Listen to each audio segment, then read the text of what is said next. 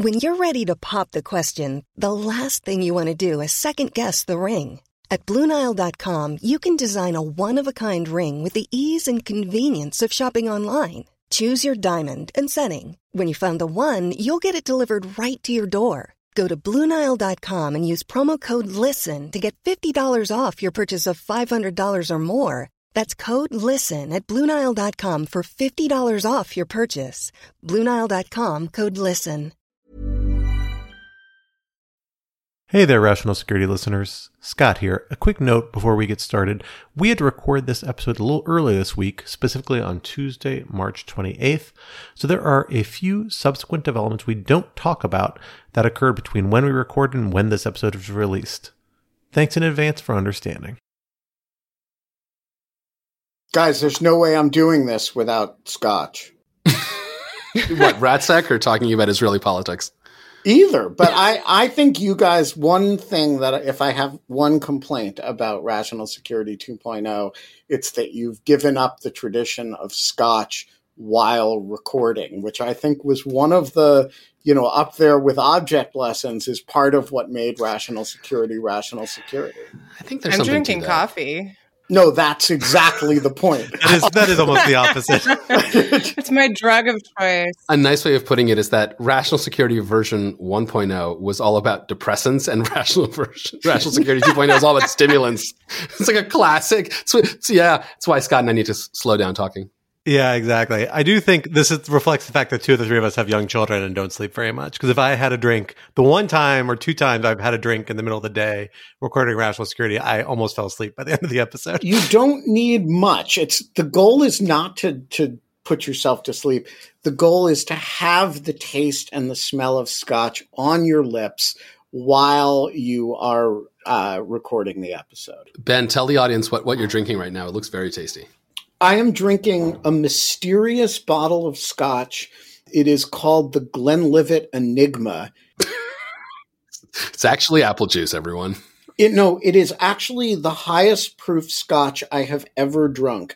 It is 122 proof. It burns all the way down. It showed up mysteriously during the last few years.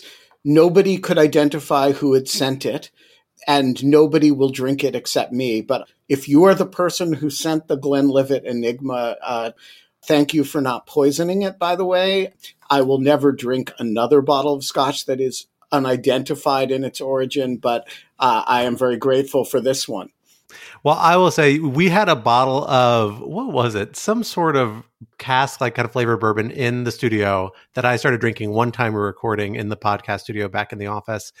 And it was so good. I think by the end, I made it my object lesson, I decided. And it was quite impressive. But I did, by the end of that, I was like, oh, I'm tipsy because I don't drink very much these days. 2 drinks. And even though I'm a very large man, it really takes me under. So your resilience, your endurance is the impressive part, Ben Wittes. Well, we'll see if I'm slurring my words by the end of the show.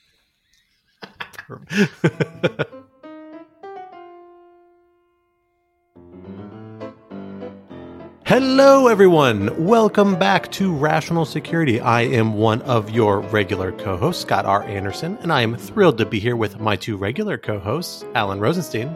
Hello. And Quinta Jurasek. Hello. And we are so excited to be joined once again by co-host emeritus, senior co-host emeritus, and editor-in-chief of Lawfare, and kind of our bosses, in at least some ways more direct, some ways less direct, Mr. Benjamin Wittes. Ben, thank you for joining us this week. Greetings. Yeah, like he's our boss, but we don't like respect him or anything. Let's just clarify some things, please. I would not have it any other way. I mean, first comes respect, then comes fear, then comes a coup in which you get ousted. So I will take the gentle contempt over the revolution any day. That's actually a chapter that few people have read in The Prince. It's right. It's how not to get overthrown. And people miss that footnote about dog shirts, which is weird because the secret is if you're in a dog shirt, no one can ever throw you. It's too adorable. You would feel terrible if you were to shove a knife through the eye of this thing. So you have to be taken seriously to be overthrown. That's, I think, the order. That's exactly right. That's going to be my slogan. That actually explains a lot of the clothes in like Renaissance Italy. I feel like a lot of puffy pants, frilly collars, ridiculous hats. We're just all trying to look a little unserious, a little jestery, you know? Well, we are excited to have you here for what is not a particularly lighthearted episode of Rational Security, but we are excited to talk about a few urgent items that are pending and simmering in the background. And we are calling, in your honor, Ben, for some of your early Twitter work, the Tik Tik Tik edition. Topic 1 for this week, Rebel Aviv. Prime Minister Bibi Netanyahu's efforts to dramatically reform Israel's legal system hit a roadblock this week in the form of widespread popular protests. In the form of a roadblock. And a roadblock, among other forms of widespread popular protests. After sacking his defense minister for suggesting that the reform should be delayed, Netanyahu did just that, even as he also took steps to allow his most far-right allies to set up their own militia. What does this all mean for the future of Israeli democracy? Topic 2. Wake up in the morning feeling like J. Biddy. Anybody get the reference? I love Kesha with a $. Love her so much. One of the great artists of our time. I don't know how to feel about this song. And when I looked up the lyrics, I was like, these lyrics are even worse than I expected, honestly, going into this. But I'm glad I remembered it was a song I could reuse for the purpose of this headline. President Joe Biden may be poised to try and ban TikTok from the United States in light of the Chinese government's opposition to efforts to force a sale. And if he doesn't take such steps, Congress might. But is either route legally viable? And is either policy approach appropriate for this particular moment? Topic 3, Wacko We Do, in honor of the city of Waco, Texas, whose motto is Waco We Do. Because this week they did a little more on the wacko front. Former President Trump held his first major campaign rally there this past week. Among the headliners were controversial shock rocker Ted Nugent and a literal chorus of individuals being prosecuted for participating in the January 6th insurrection, who decided, I believe, if I recall correctly, to sing the national anthem over video of Donald Trump reciting the Pledge of Allegiance. This all preceded a set of remarks by former President Trump in which he dug deep into conspiracy theories and put his rival Ron DeSantis on blast. What should we make of the event, and what does it tell us about the 2024 race? For our first topic, Quinta, let me hand it over to you to get us started. So I'm going to wind us up here and then really hand it over to Ben, who I think has been watching this issue perhaps the most closely of any of us. We've run a great series of pieces on Lawfare that I would really recommend to any listeners who are looking to dig into this in detail. But the gist of it is that Netanyahu and the sort of far-right coalition with which he's governing have been pushing aggressively forward with a series of judicial reforms. I think I've seen them described as sort of with that shorthand judicial reforms, but I think that really undersells quite how dramatic they would be and how they would rework the Israeli judicial and legal system and give the governing coalition an enormous amount more power, which is an alarming prospect for Israeli democracy, particularly because the governing coalition right now is such an extremely far-right government. We saw a really dramatic string of events over the last few days with Israeli Minister of Defense Gallant saying that he opposed the reforms, that they would damage Israeli national security. He was then fired by Netanyahu. This saw, I think, a number of other resignations around the globe by Israelis, including the Consul General in New York, and a wave of truly enormous protests in Israel. If you've seen some of the photos and videos from the protests in Tel Aviv, I mean, whole streets in front of the Knesset are just packed. And there are also some very dramatic fires, which I always appreciate. There was also, I believe, at least briefly, a general strike with planes not flying out of Ben Gurion Airport in Tel Aviv. So, Ben, let me turn it over to you. Bring us up to speed. What did Netanyahu do in response to these protests? And is this a success for Israeli democracy, or is it really just a stay of execution? So I wouldn't say Israeli democracy has been sentenced to death, and therefore I'm not sure a stay of execution is quite the right metaphor. However, it is not a victory either, in the sense that the judicial reform package, as it is known, a bit of a euphemism really, is not dead. And so the thing that animated the protests has really been deferred, not defeated. So whether whether we should understand it as a victory for, in the long term, whether we will understand it as a victory for Israeli democracy or a deferment of the passage of this very majoritarian and anti-checks and balances bill, I think really is yet to be determined. It is also yet to be determined whether the government of Bibi Netanyahu is likely to survive this. And if it does, the cost of that may be empowering some of the most far-right elements that are otherwise going to help bring him down, or whether the government will fall, thereby giving a real chance for the democratic forces of the country to regroup. And if, polls show that if you had an election now, Bibi would lose very badly. And so you could imagine a few more pushes and the government falls, you have elections, and you have a completely different complexion of government elected in response. So I think there's a lot of different outcomes that are within the reasonable realm of possibility here, from a very decisive victory of the democratic forces of Israel, which range, by the way, from quite right-wing in conventional terms to quite left-wing and some parties that are even outside of that left-right spectrum. So don't think of, democratic here as, in a kind of left-right sense. They're really a more procedural and pre-political set of values than that. And then the other possibility is that this is a temporary reprieve and that Netanyahu gets this done. And I think, some of the rhetoric is pretty extreme, but that would be a very dramatic change in the governing structure of the State of Israel since its formation.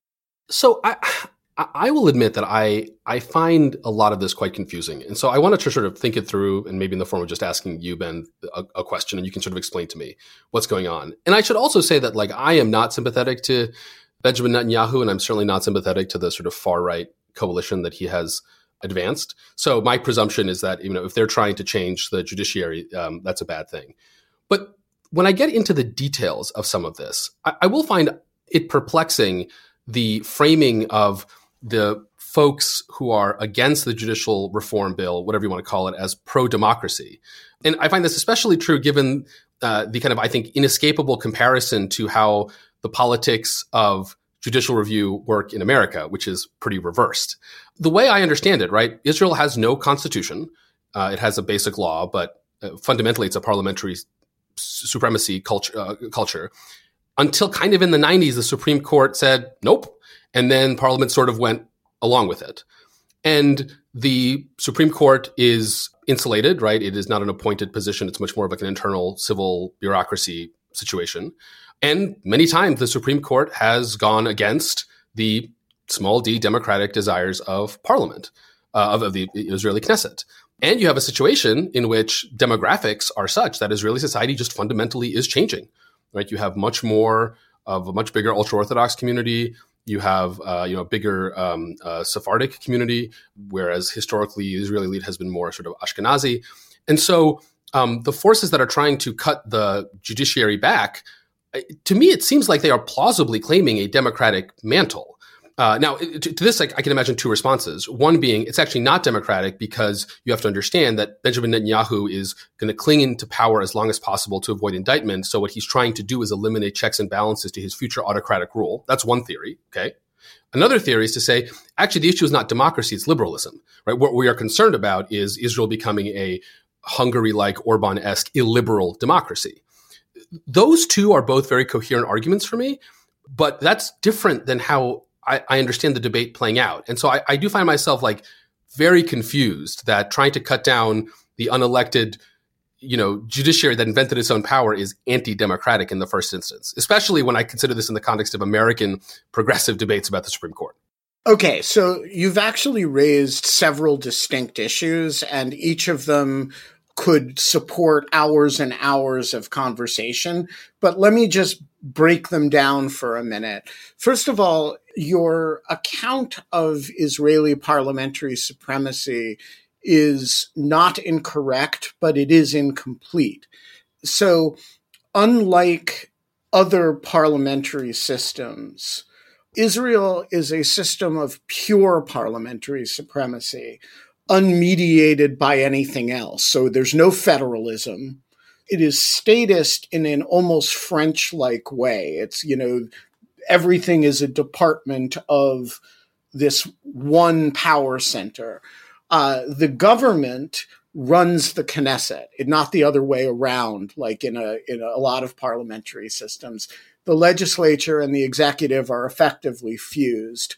And so in a way that is not true in very many other countries, if you control the Israeli government, the only thing between you and whatever you want to do is this one institution, the judiciary.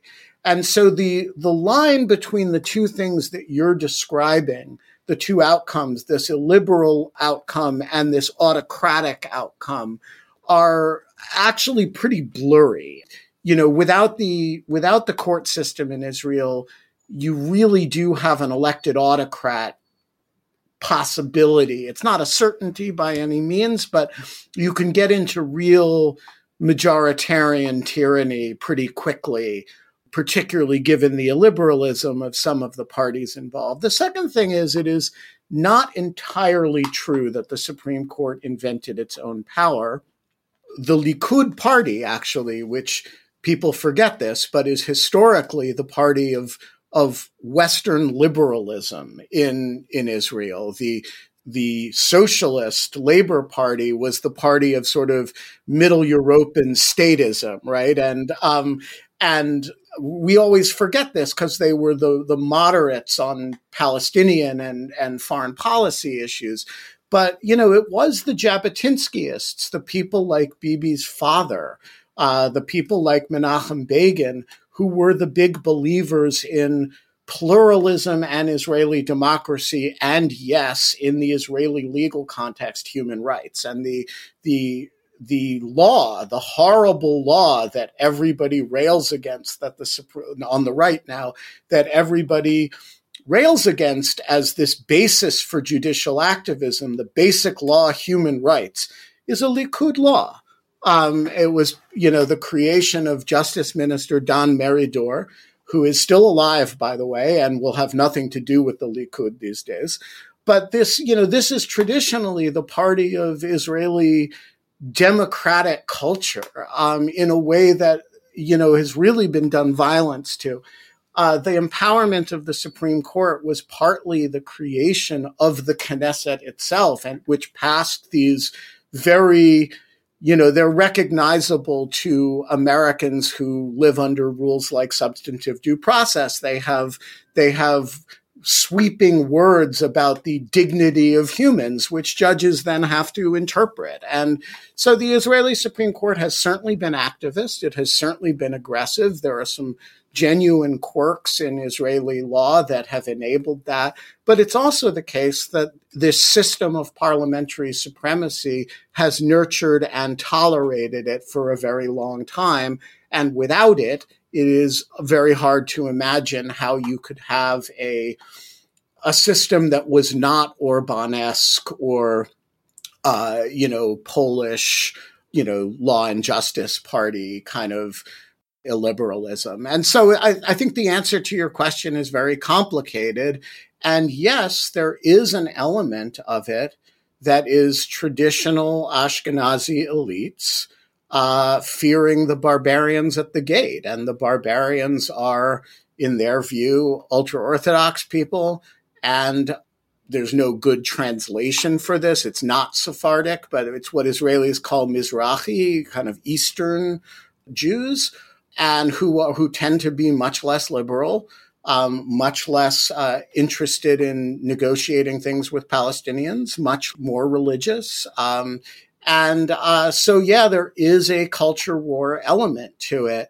That said, I don't think it is the attempts by both the left and the right to map it onto American judicial politics are very mischievous. And it really lives, it has borrowed some rhetoric from the American wars over the courts, but it really lives in a very Israeli reality.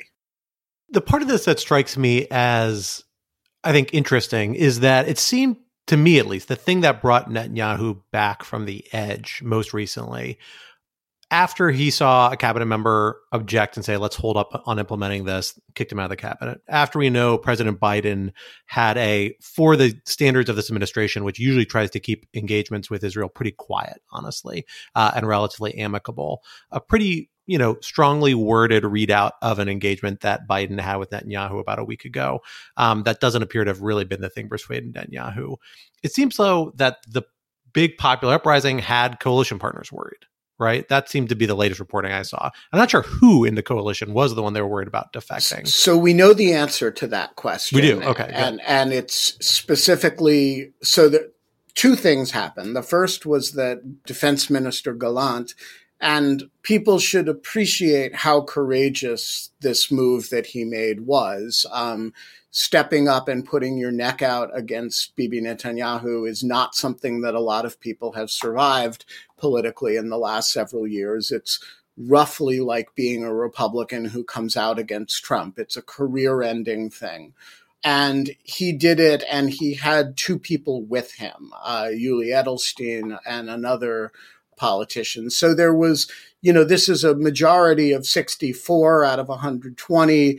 3 of them are now cannot be counted on to vote for the package. So at that point, Netanyahu was still appearing to go forward. He still seemed to think he had the votes. But there was another element, which was that both the Shas party, which is the Mizrahi ultra-Orthodox party, and the United Torah Judaism party, which is the old guard Haredi ultra-Orthodox party of the Ashkenazim, came out and said they would support a pause.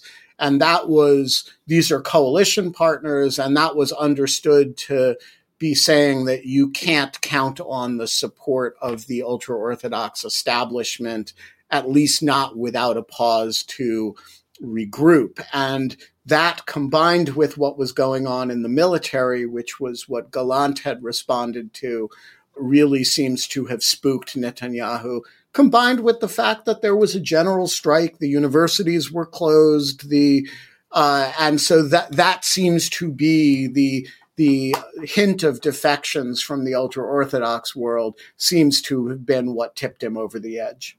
So I think the thing that really this speaks to me again is that we have to put this latest development against the recent trend of Israeli elections, right? In which we have seen a rapid series of Israeli governments exist for 6 months to a year to maybe a little change, and then lose a coalition partner, cease to have the 60 seats or 61 seats they need to form a new government, and then we have snap elections. And we've had this rapid series of elections. In that environment, normally it would seem like a wild thing to do to try and pass through a huge fundamental reform package, because if it's really controversial, the odds of losing a coalition partner are really low, and you can only afford a handful of them. But that doesn't seem to deter people here, because you've got this strong pull out of front. And Netanyahu's challenge seems to be, I got to reconcile what motivates people on my farthest perimeter of my support base and reconcile with them with the fact that I've got to keep 60 people in this space, including some folks who might not go that far. How likely is that a balancing act that he's going to be able to maintain? Well, so if you'd asked me 3 months ago, I would have said this is government with a lot of staying power, because it is all right-wing and religious, and they agree on a lot. But the problem is that your framing of the problem is exactly right. So in order to hold this government together, you have to placate some genuinely radical people. And, the most famous of these is Itamar Ben-Gvir, the Minister of Public Security. But the Finance Minister, Bezalel Smotrich, is also just extremely far right. And these are people who want to provoke Palestinians for a living. They want to create Ben Gvir was a kind of criminal before he went into politics and even after. These are people who are not satisfied with their day unless they have provoked conflict. And so if you're making up a government of them, they're going to make demands on you that are dramatic. And if you have no capacity to gain support from the centrist parties, and Bibi no longer has any capacity to do that, you have to constantly be feeding this beast. And this episode is an example of that. And I think it is very plausible that the fallback positions will also create conflict of this type. So I think it's a if you'd asked me 3 months ago, I would have said the shelf life of this government should be measured in years or maybe sort of 18-month increments. But now I would say let's go back to the habit of measuring Israeli government shelf life in weeks and months. Before we close this out, can we talk about the civ mill part of it? Because that is, to me, still the most striking element of this, right? I mean, Israel is, for all its faults and pathologies, generally considered an advanced consolidated democracy. And yet what it seems we've seen just in the last few days between, on the one hand, a real kind of mass refusal of reservists to be in the military, which led to, I think, a somewhat ironic, fiery speech by Netanyahu about how important it is to serve in the military, given that a huge part of his base is ultra-Orthodox who are exempt from military service. So you have that on the one hand, right, which is a very disturbing breakdown in civil relations, putting aside the merits of what we're arguing about. And then on the other side, you have this deal between Netanyahu and Ben Gvir, the security minister, to create a National Guard, which a lot of critics think is basically a private militia. I mean, in a span of 4 days, this seems to be these like tectonic shifts in how any consolidated democracy should think about civilian control over the military. And I just wonder, I mean, am I overreading this? And if not, is this the sort of Rubicon that you cannot go back over? Like once the reservists have made clear that they have power, then those who are against the reservists need to create their own military power center. And now you just can't have a democracy under those conditions. It just doesn't work. So I would say what you're stating as a thesis is really more of a hypothesis. So first of all, the Israeli military has always been a very high prestige institution in Israeli society and has always had political power of a sort that it would be unthinkable in the United States. People go directly from the army into politics. The military chief of staff is one of the most important. He's not formally a political figure, but he is in fact a political figure and often becomes prime minister after leaving the military. And so the sense of civ-mil relations in the Israeli context and the American context are really quite different. That said, this example is very striking even in the Israeli context. And I think it can be read one of two ways. One is the civilian-military relationship as it is constituted in Israel only works in the context of genuine checks and balances.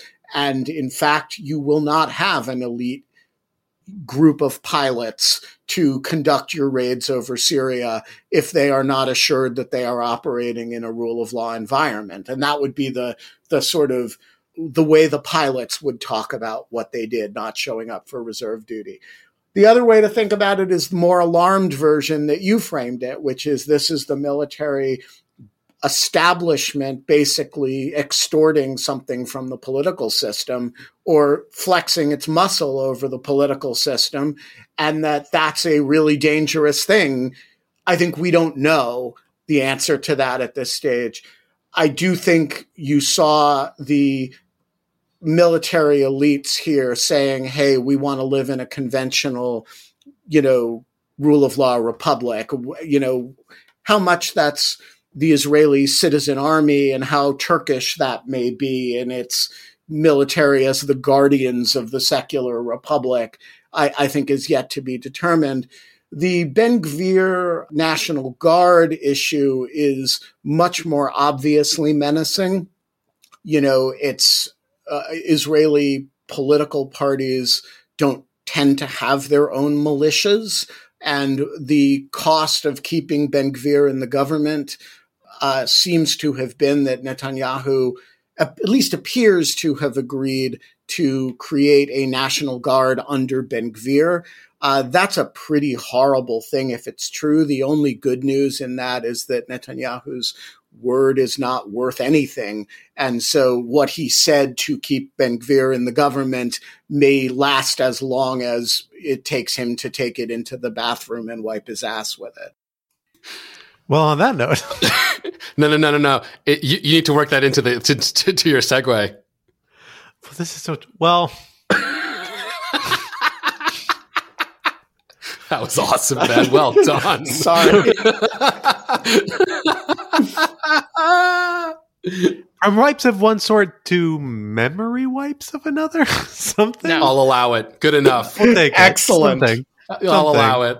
The expression on Quinta's face right now is worth. It's just great. Quinta, despite being much younger than all of us, is the only adult in this podcast. That has long been my role. Let us turn our eyes to cyberspace and some events happening with some folks' favorite social media platform, not mine. I'm actually not on TikTok and have barely interacted with it, if I'm being completely honest. But TikTok, one of the most widely used social media platforms in the world, in the United States, huge subscriber base here, but under a pretty exceptional amount of pressure, both from the Biden administration and from Congress. In the past 2 weeks, I think it's been 2 to 3 weeks, we've seen reports that the Biden administration was making efforts to pressure TikTok to sell its U.S. operations or subsidiaries to U.S. held, or at least not Chinese government affiliated owners. That move was opposed by the Chinese government, which puts the Biden administration in a tricky position. Either it can try and prohibit TikTok, something the Trump administration tried to do, but faced some legal roadblocks in doing so, or it might be able to try and unwind TikTok's purchase, or a purchase related to TikTok, actually the purchase of a kind of separate app that was in the United States in 2017, Music Ali, I think is the jurisdictional hook for the Committee on Foreign Investment in the United States that the Biden administration has been looking at, but where they might have an ability to unwind certain transactions or otherwise cause problems with TikTok's business in the United States, but some legal questions there as well.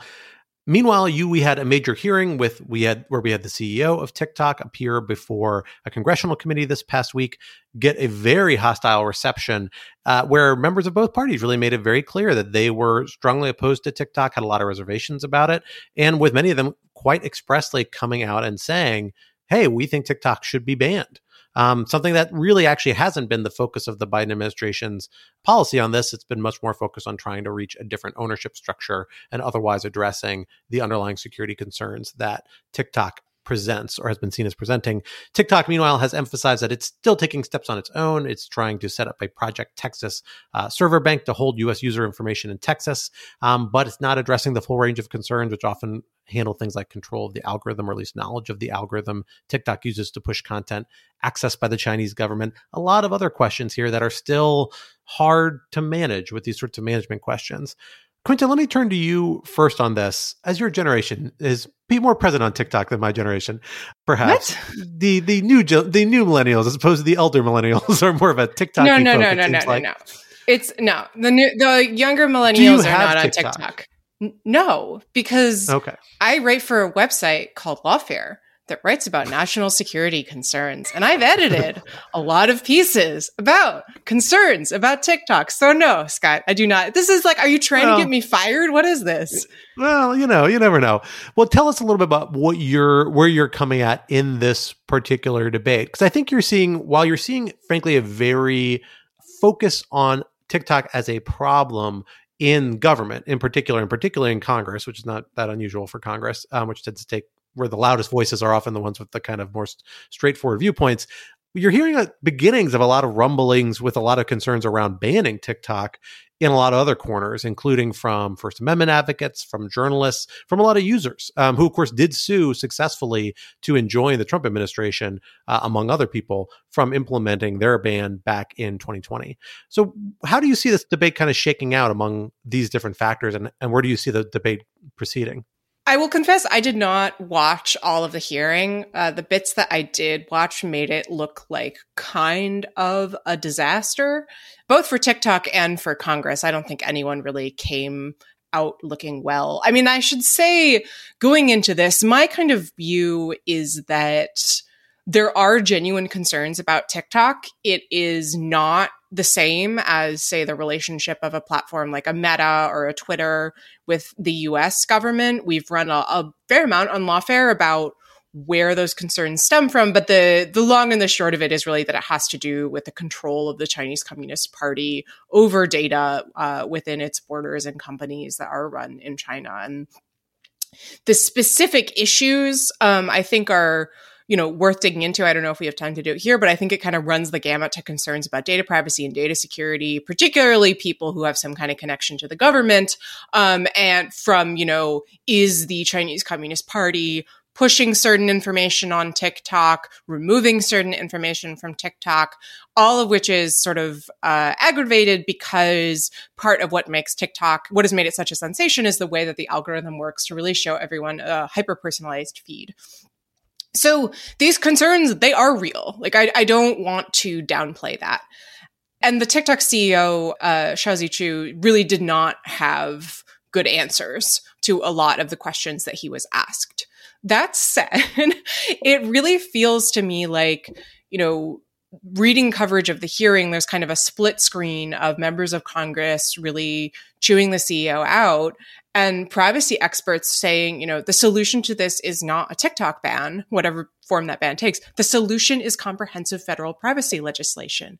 That is so obvious for reasons that we can talk about. And yet people, at least the folks on the committee, were just not interested in going down that road. I think that a lot of it has to do with difficulty in sort of wrapping their minds around the fact that this is one of the most popular, if not the most popular, social media app right now, that is a Chinese app. It is not American. I think there is a certain amount of, a sense that, we have fallen from the space of sort of American dominance over the social media space. I think there's also a certain amount of anxiety over the fact that it's coming from China specifically, which I think it is, as I mentioned earlier, important to sort of piece apart the frankly xenophobic elements of that from the genuine concerns about the CCP's influence over the app. So it's a really complicated discussion, and I worry that it is not being treated, surprise, with the level of nuance that it deserves. If you're looking for plump lips that last, you need to know about Juvederm lip fillers. With Juvederm Volbella XC and Juvederm Ultra XC, your lip look, whether it's subtle or bold, can last up to 1 full year with optimal treatment and no additional maintenance. Find a licensed specialist and see if it's right for you at Juvederm.com today. That's JUVEDERM.com. Add fullness to lips in adults over 21 with Juvederm Volbella XC or Juvederm Ultra XC. Do not use if you have severe allergies or a history of severe allergic reactions, or if you're allergic to lidocaine or the proteins used in Juvederm. Tell your doctor if you have a history of scarring or taking medicines that decrease the body's immune response or that can prolong bleeding. Common side effects include injection site redness, swelling, pain, tenderness, firmness, lumps, bumps, bruising, discoloration, or itching. As with all fillers, there's a rare risk of unintentional injection into a blood vessel, which can cause vision abnormalities, blindness, stroke, temporary scabs, or scarring. For full, important safety information, visit Juvederm.com. Burrow's furniture is built for the way you live. From ensuring easy assembly and disassembly to honoring highly requested new colors for their award-winning seating, they always have their customers in mind. Their modular seating is made out of durable materials to last and grow with you. And with Burrow, you always get fast, free shipping. Get up to 60% off during Burrow's Memorial Day sale at burrow.com/ACAST. That's burrow.com/ACAST. burrow.com/ACAST. So I am not sure that I actually agree that the solution to the TikTok problem is comprehensive privacy legislation. And I want to confess at the outset that I don't know what I think of TikTok. I've never used it, and I don't have a particularly informed opinion about to what extent the concerns that have been raised about it are alarmist because it is Chinese, and to what extent it's merited because it's Chinese and therefore potentially under the influence of the CCP. But I don't think the concerns about it are limited to privacy concerns. Part of the anxiety about TikTok is that the algorithm for feeding people information is so extraordinarily good and so addictive that it could be used for example, a internet research agency like Influence Operation on steroids, that it's a incredibly powerful propaganda mechanism. I don't know how to evaluate that, but that doesn't seem to me addressable through privacy legislation as opposed to some kind of content regulation of precisely the type that if you did it in the United States would be constitutionally suspect. And so focusing on the ownership issue and the control of the corporation issue rather than the content of what it is spewing into the minds of everybody in the world who is younger than Quinta is, I think, a way of sort of not talking about the question of how we would regulate it if the problem couldn't be cast as foreign ownership. And I don't know what I think the right answer to that problem is. I think one of the problems that the opponents of TikTok seem to me to have is that they have never come forward with a lot of evidence of actual abuse of the platform, other than of the type that you could just as easily produce of Facebook or Twitter or any other social media. That is, people have done some bad stuff, but it's not clear to me that the party is using it as a propaganda organ or using it to develop comprehensive dossiers on Americans, and so I don't really know what to think of it, but I don't think the issue is limited to a set of privacy issues. Yeah, I mean, so I should say I want to hear what Alan has to say, but I do think it's important to note that there is one way in which TikTok is absolutely different that we do know about, and that's that the Justice Department is currently investigating TikTok's owners for reports that journalists were spied on insofar as TikTok used their information as they browsed the app to try to locate them to figure out who they might be talking to. So that is not something that has happened recently with Facebook or Twitter. And I do think it raises serious concerns. Yeah, so I think that there are three reasons to be concerned about TikTok. The first is this privacy reason. And if that's the main argument, then I agree. A TikTok ban, I mean, it would help, I guess, but it's not fundamentally responsive, right? Because if in the absence of really strong privacy protections, all our information is owned by data brokers. And if the Chinese Communist Party wants it, they'll buy it. The second reason is this propaganda point that Ben made, and I want to get back to in a second. But the third reason, and I think it's a non-trivial and legitimate reason, is it's an opportunity to make China look bad, right? It is an opportunity to express that if you are a technology company and you are controlled officially or unofficially by the Chinese Communist Party, we do not want you in our society. And I think that that is 100% okay. Now, I totally take Quinta's concern that opposition to the Chinese Communist Party can become, under certain circumstances, xenophobia. And we should absolutely clarify that, and we should fight against it. But at the end of the day, the Chinese Communist Party runs China, and therefore they run all Chinese businesses, whether those businesses are state-owned or not state-owned. And I think as a matter of American or Western or liberal democratic soft power, it is completely appropriate when you have an opportunity to, cast a appendage of a hostile foreign power out of your society to do so. Now, there are maybe costs to that, and I think the most compelling argument about the costs of that are the First Amendment costs. And so there's a great New York Times op-ed from a couple of days ago that we'll link to by Jamil Jaffer, who's the head of the Knight Institute, the Knight First Amendment Institute at Columbia University. And he makes the argument that the First Amendment is a meaningful and important and legitimate bar against the Biden administration banning TikTok, because it's a very important vector for communication and for people who are younger than Quinta. I like, well, that should just be a term, younger than Quinta. For people who are YTQ, it's a really key way that they communicate. And to cut that off would be to harm that level of communication. I think it's a totally fair point. I'm less convinced that the First Amendment doctrine would in fact bar the Biden administration from banning TikTok, even in the absence of more concrete evidence that TikTok is abusing its power to poison the minds of America's young people. I think when you look back at recent First Amendment decisions, whether we're talking about Holder versus Humanitarian Law Project, or you're looking at Citizens United, in which I think Justice Kennedy famously said, of course, nothing that we're saying here about campaign finance would extend to foreign contributions. For better or for worse, and I think in a way that does fundamentally make sense, the court does analyze First Amendment issues differently and generally more leniently when you're dealing with a foreign government or someone who's controlled by a foreign government. And so while I do think it's worth talking about the First Amendment issue, to me, and I do think this is probably where I ultimately come down, though I could be convinced otherwise.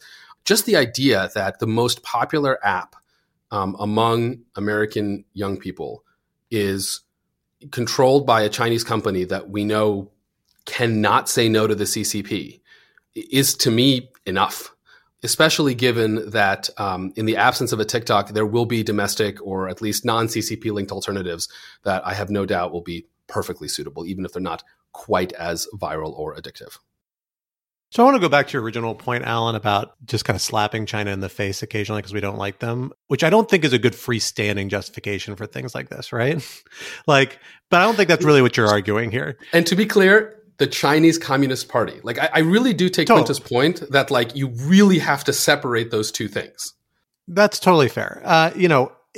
Generally speaking, I think in the how we approach China, I think is arbitrarily opposing things because they have intersection, even with the Chinese Communist Party, is not a good strategy, because you're trying to balance escalation risks with the fact that we have closely entangled economies, complicated security situations around the world, particularly the Eastern Pacific. A lot of reasons why we don't want to just go zero sum off the bat, right? That said, that doesn't mean you're right, I think, in that because this intersects with the Communist Party of China, we have real legitimate security concerns that may be kind of aggravated here. I think if this were other countries where you might have a similar concern, I'm trying to think of a good parallel. Let's say there's the Hungarian government, right? The Orban government.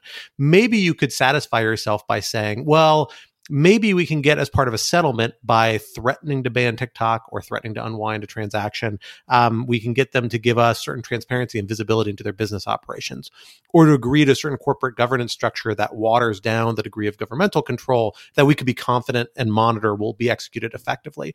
There's a whole lot of policy responses you could negotiate, and you do sometimes see come out of cases like this, particularly in the CFIUS context where, there are often efforts to kind of mitigate national security concerns, particularly when there's a voluntary process. Companies can volunteer to go through these sorts of reviews ex ante, or the government can come at them ex post and say, no, actually, guys, you should have come to talk to us. Now we're going to look at this. And that's what's happening in this case.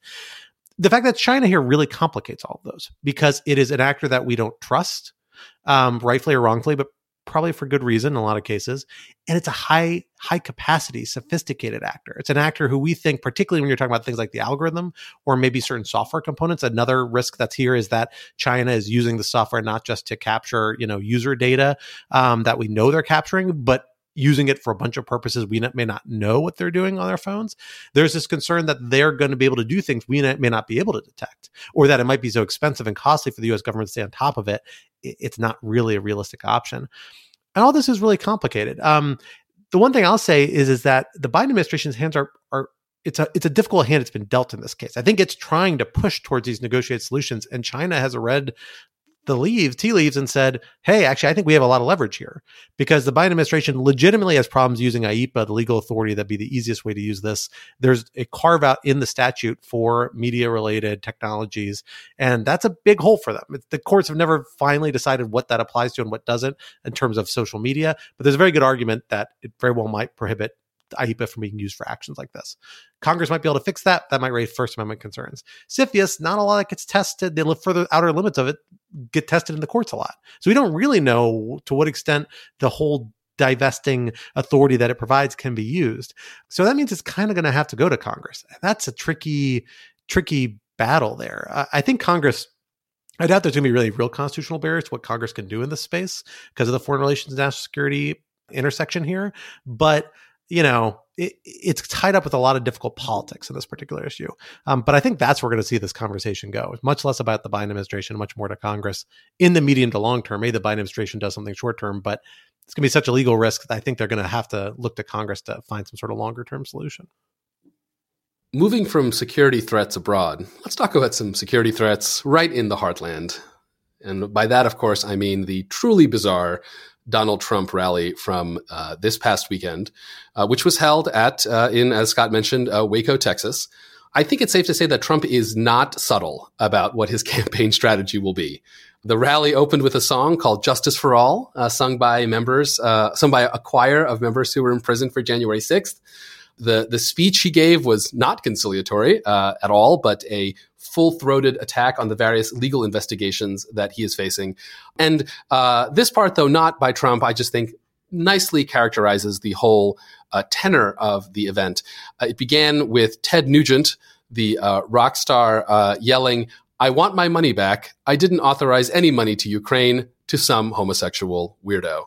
Great start to, no doubt, a great event. Quinta, let me start with you. What is the significance of this happening in Waco? What happened in Waco those many years ago? Yes, I'm somewhat well positioned to write about or to talk about this because I just finished writing an essay about it for the Post. So this year, 2023, is the 30th anniversary of what's I think people usually call the Waco siege, the Waco showdown. Essentially, a prolonged standoff between the FBI and the ATF and a small religious group called the Branch Davidians, who were led by a self-styled prophet called David Koresh. Essentially, the long and the short of it is that the ATF rolled in because they were concerned that the Branch Davidians had been stockpiling weapons, and because of some real mismanagement on the federal government's part, it turned into a month-long, I think, standoff that ended in a pretty tragic fire when the federal government rolled in. A number of people died, including a couple of ATF agents.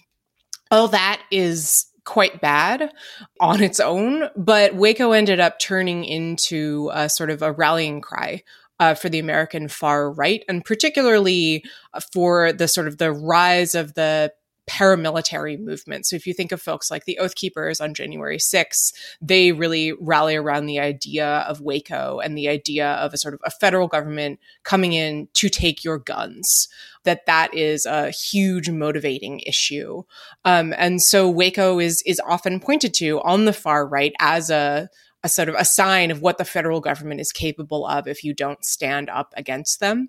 I'd also note that you really see the echoes of Waco in January 6th. Like I mentioned, the Oath Keepers often point to Waco. Timothy McVeigh, who bombed the Alfred Murrah Federal Building in Oklahoma City, specifically said that he did so in response to Waco, that he wanted to strike back against the federal government. And of course, Attorney General Merrick Garland prosecuted that case. There are a number of folks who have been prosecuted for being in the Capitol on January 6th who have talked about Waco. So it really is, I think you can't overstate the resonance of that place and that event to the far right. And Trump going there is very much aligning himself with that in a way that I think is pretty deeply concerning. Scott, do you remember Waco, or were you too young? I remember it, but only very kind of indirectly. Probably more in historical memory than I think I was 7, 9. I would have been Oh, 9 when it interesting. happened. So Waco was one of the early events of my professional career. I was 23 when it happened, and working, I was, just starting out as a reporter. And it is along with the Ruby Ridge siege and a few other events that happened in that period, is a defining moment, not just on the far right, but also for federal law enforcement in its confrontation on the domestic side. It got a bit sidetracked by, 9/11 and the sort of overseas foreign terrorist threat. But this is a big, big thing that happened in the relationship between, federal law enforcement and extremist movements domestically, and so, when Trump goes there and, gives a self-regarding grievance speech about his confrontation with the deep state and says, we have to destroy the deep state or it's going to destroy us. That's a very powerful message to a lot of people. And it's also, for anybody above a certain age, it's a comment about how he sees the FBI and the Justice Department's pursuit of him. Yeah, I agree with that. I totally get how striking it is, and particularly for folks of which I think I would say I am probably not quite as struck by that as folks who probably are just even like 5 or 6 years older than me, just because it has been something that wasn't quite as impressed on my memory as things just a few years later. And I'm like the 9/11 generation, right? So everything pre 9/11 kind of fades into the background of a whole different issue set. What I would say here, though, is that I think the smartest thing I've read on this was David French's column in the New York Times yesterday or the day before.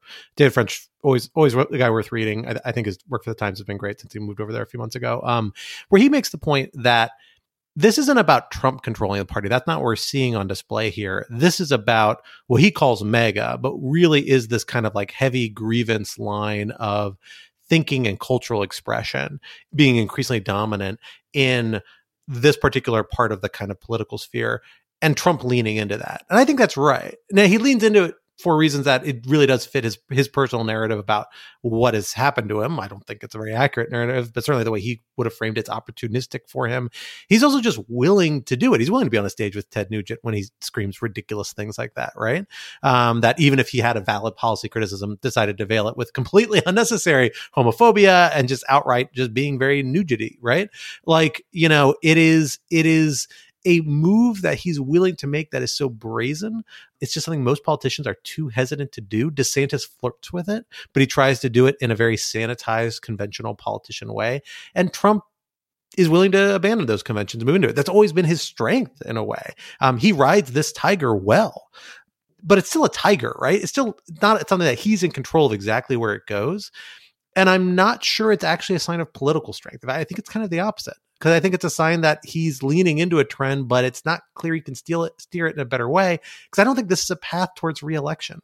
Maybe it's a path towards a Republican nomination, but I'm not sure it's even clearly that, although nobody's come out to rival it. But if you really wanted to like beat back your opponents, you might find other ways to make yourself more open to other parts of the party that would be easier for you to win. It's really just is this instinctual politics that served him well. Frankly, it served him well once in 2016 and hasn't since. And he's just leaning into it. And so it's more from exactly what I expect from him. So I don't find it surprising. And I'm not sure it's, like I said, a sign of strength as much as it is a sign of weakness.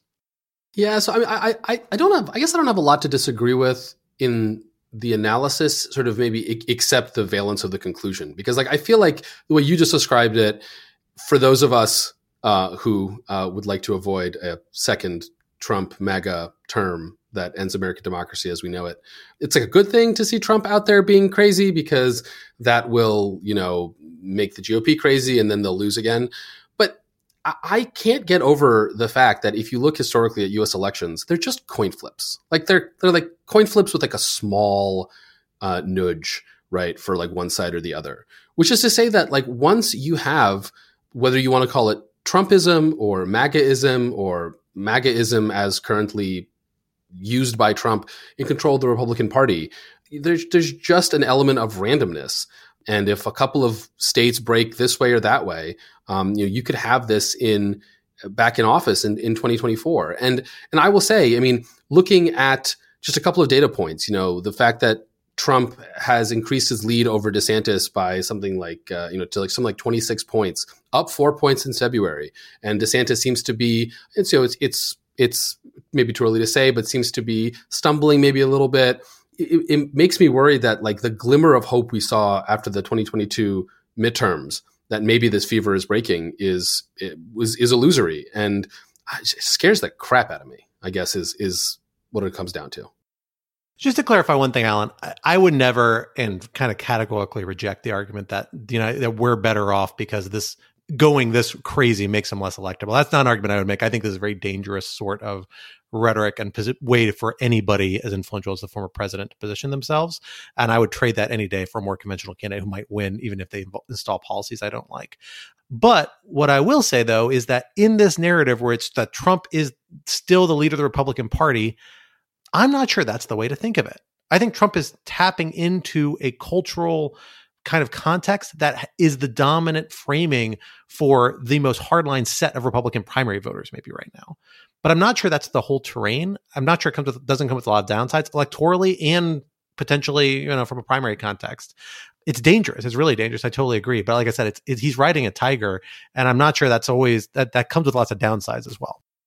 Yeah, I mean, I will say it's striking to me that Trump is doubling down on this. I mean, it's not surprising because of course he is, but a lot of what we saw in the 2022 midterms is that sort of waving the bloody shirt of January 6th is not appealing to voters, right? Candidates who tried to relitigate the 2020 election, candidates who tied themselves to election denialism and to January 6th as a kind of a lost cause, they lost in many cases quite badly in swing states. Now, some of them did win in red states, but I think it is important to keep in mind, like, just because this happened to work in 2016 because the coalition shook out exactly the right way across, the electoral college does not mean that it is electoral magic.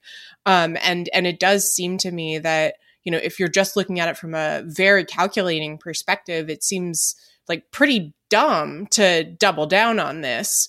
Now, that doesn't mean that it's not dangerous, right? I mean, I think the reason why I find this so concerning is that it taps into that sort of instinct toward violent paramilitary resistance against the federal government that can lead down some very, very, very ugly roads, as we have seen. That is an extremely dangerous thing, but I think it's important to kind of split off the potential for political violence from what this means in terms of electoral victory. Obviously, those two things are interrelated to some extent, but I think that the relationship is complicated. Yeah, I mean, just to say a quick thing about the political violence issue. I mean, it's been a running joke in the lawfare Slack about what is happening with the Manhattan DA indictment of Trump, and like just the kind of the absurd comedy of errors that it seems to have devolved into. But of course, last week or a week and a half ago, when it was imminent, quote unquote, Trump called for his supporters to come and protest. And I think Quinta's point about just how close we are to more political violence and just how amazingly the far right has not learned what you would think would be the lesson of January 6th, which is don't try to overthrow the government. It's really concerning. So actually, there is something interesting here, which is that maybe some folks have learned. I'm not saying that everybody has learned, but if you look at the reporting about the pretty pitiful crowd that showed up outside the Manhattan courthouse when it seemed like Trump was really going to be arrested, there were not that many people there. And there was a lot of reporting that folks who were, in extremist groups on sort of pro-Trump communities were telling each other, don't go there. It's a setup by the feds. You're going to show up and they're going to arrest you, which maybe means that, deterrence works, right? Now, granted, I think there is an important distinction between, a random Tuesday when Trump says, hey, show up, I'm going to be arrested, and like something actually going down or a group planning an attack in a coordinated, systematic way. I'm not saying that this means that no right-wing violence will ever happen, but I did find that a very interesting data point. Can I share a really interesting data point I actually discovered when I was poking around through some polling data? I was looking at the Morning Consult polling data, which right now has 52% of probable primary voters. I don't know exactly how they define that category, but something like likely plus, I would guess. Republican primary voters, 52% would vote for Trump now. 26%, I think, was for DeSantis. Everybody else kind of falls below that substantially. But they noted this was the first week since they've been running this that a majority of respondents in that category said that they had heard some negative news about Donald Trump's legal troubles. Which I think is like an interesting, indicator both of like the media bubbles that we live in and that a lot of probable Republican primary voters live in, and the differences between those, but also a sign that I think a lot of the political ramifications of the forces that we see in motion because we follow them very closely and we live in a professional sphere that follows it. I think the political ramifications of a lot of that has not come to fruition yet. And I think that introduce another major wild card and curveball in this that probably is bad for Donald Trump, I would guess, but who knows for sure. But certainly a big shoe yet to drop. Well, folks, we will have to leave the conversation there for now, but this would not be Rational Security if we did not bring you some object lessons to ponder over in the week to come. Alan, what do you have for us this week? So I had an object lesson, which I'm bumping to next week. So get excited. It's a good one. Inspired by Scott's reference of Kesha with a dollar sign, my object lesson is what I think is the greatest NPR interview of all time. It is an interview that Kesha did on Weekend Edition in January of 2010 with Scott Simon, one of the great NPR hosts. This was kind of at the beginning of Kesha's stardom. I think this was right after the Don't Stop song came out, and when Kesha was still describing herself as celebrating, quote, boys, boots, beer, and boobs.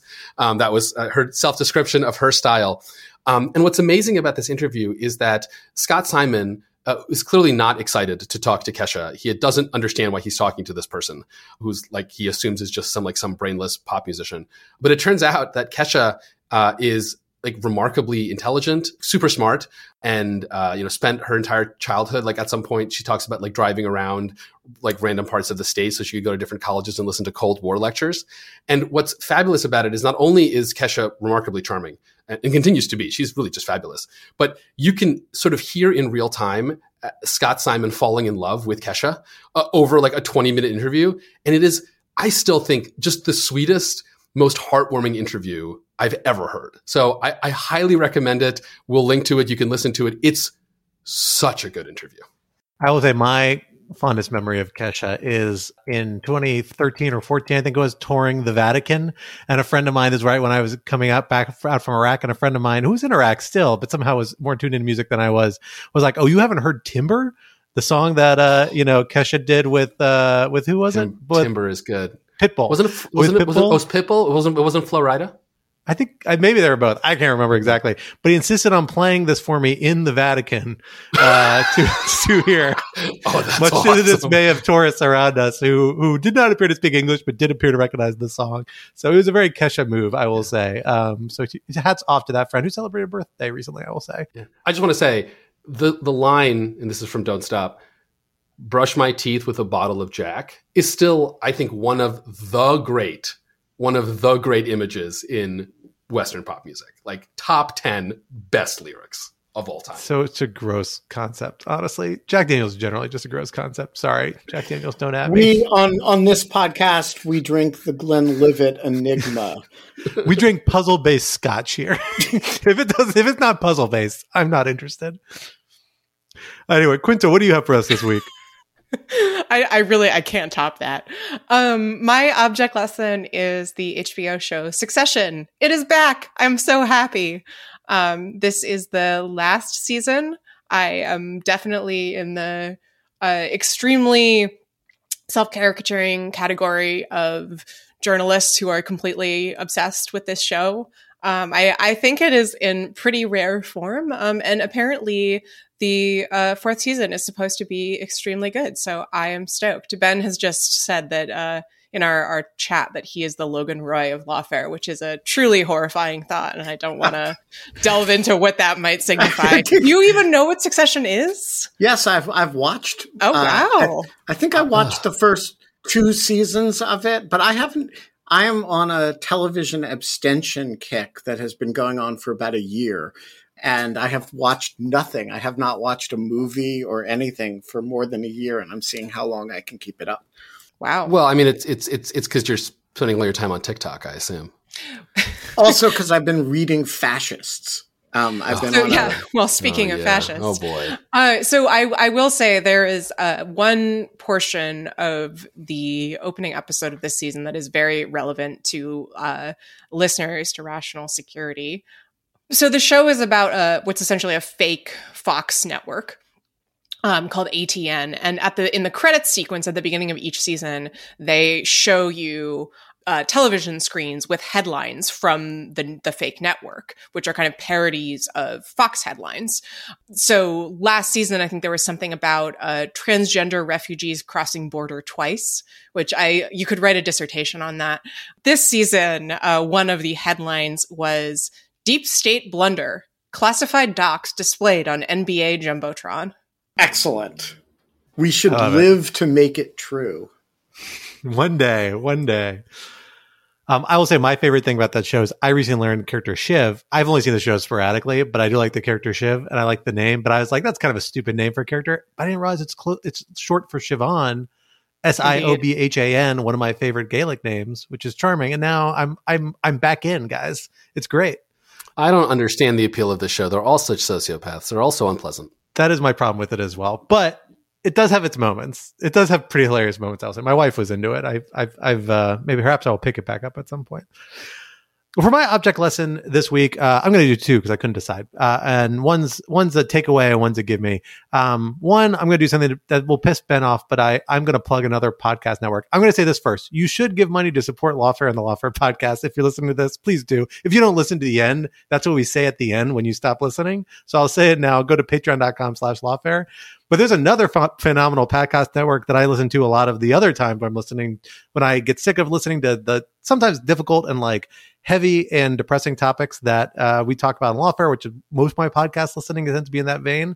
I listen to a lot of goofy culture and comedy podcasts, a lot of which put forward by Maximum Fun, a really fun podcast network that does an annual drive with lots of perks. So bump over there, check that out. If you like Rational Security's kind of chatty vibe, I actually think you would really like it. I think Rational Security would actually kind of fits kind of well as that kind of family of show of a lot of personality trying mixed in with some heartfeltness and some interesting information. So worth checking out if you have not listened to Maximum Fun. A lot of shows with like a lot of people just chatting about comedy stuff, movies, films. There's one where a bunch of brothers play Dungeons and Dragons with their dad that I love. So it's great. Definitely worth checking out. The other thing I'll say is it's springtime, and springtime means one dish that I think is amazing, and I finally found a good recipe for, which is pasta primavera.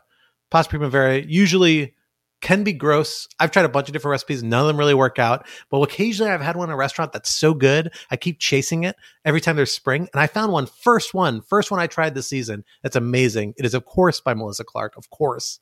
She gets me again. It's phenomenal. It's super easy. I put it together in like 20 minutes last night for dinner. And the secret ingredient, not what you would expect. It's creme fraiche, she says, which is annoying to have. But if you don't have creme fraiche, you can use Greek yogurt. I'm not going to lie. I liked it better. I use both. I like the Greek yogurt better. And it was super easy and came together. It was amazing. Exactly what you want to eat in spring. So I will put that in the show notes as well to check out. Thank you, Melissa Clark, as always, for your culinary genius. Ben, what do you have for us to bring us home this week?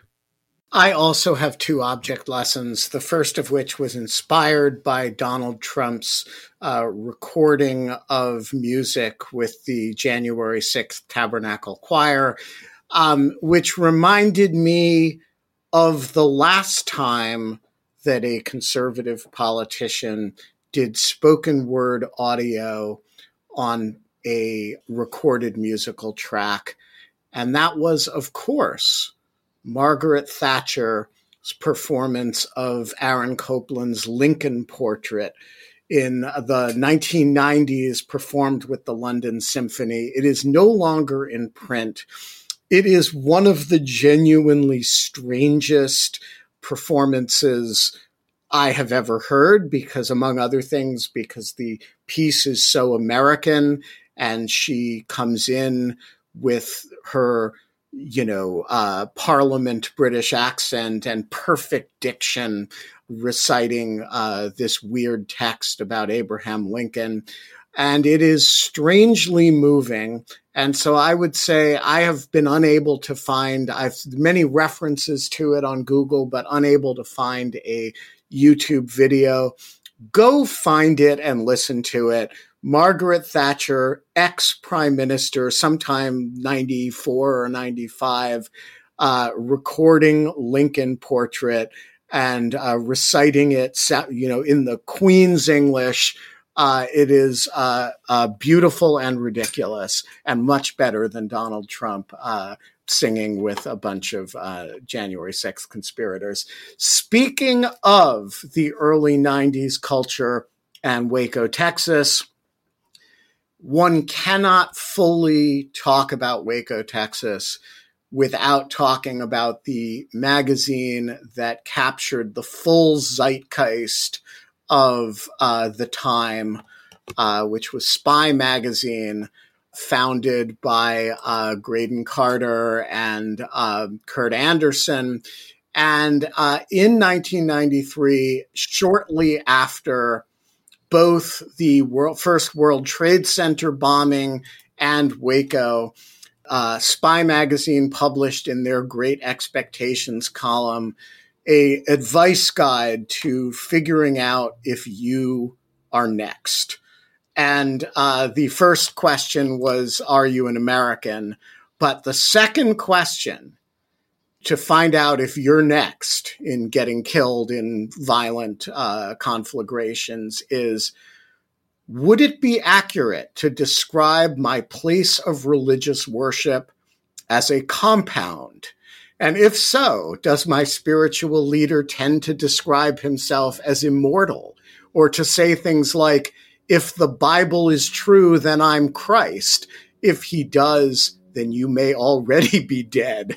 If not, you may be reassured to know that, as the Dallas Morning News reported, although some experts believe that there are indeed many well-armed cultist groups in Texas, most speculate that no more than 10 or 12 have any real potential for violence.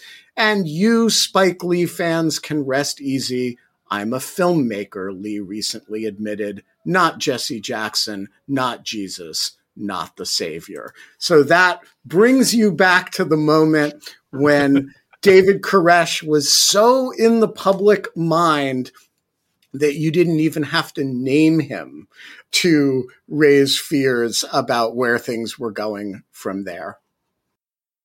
When you started your unlikely Margaret Thatcher endorsement, I could have sworn you were going to go talk about John Ashcroft's Let the Eagle Soar, which is my personal favorite unexpected politician musical rendition. That was the singing senators, man. That was bad shit with him and Orrin Hatch. Amazing. And John Danforth.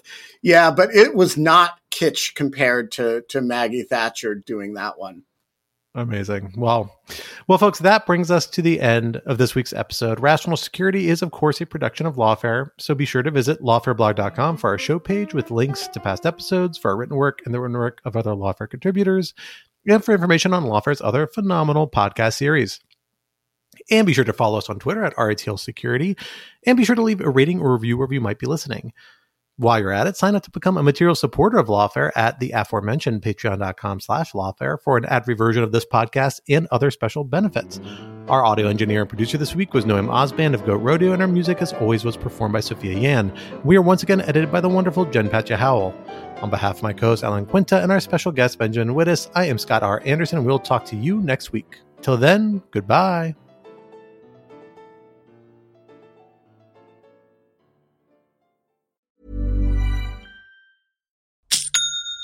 That's the sound of another sale on Shopify in store.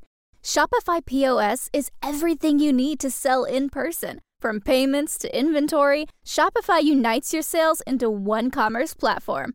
Sign up for a $1 per month trial period at shopify.com/retail23. Shopify.com/retail23.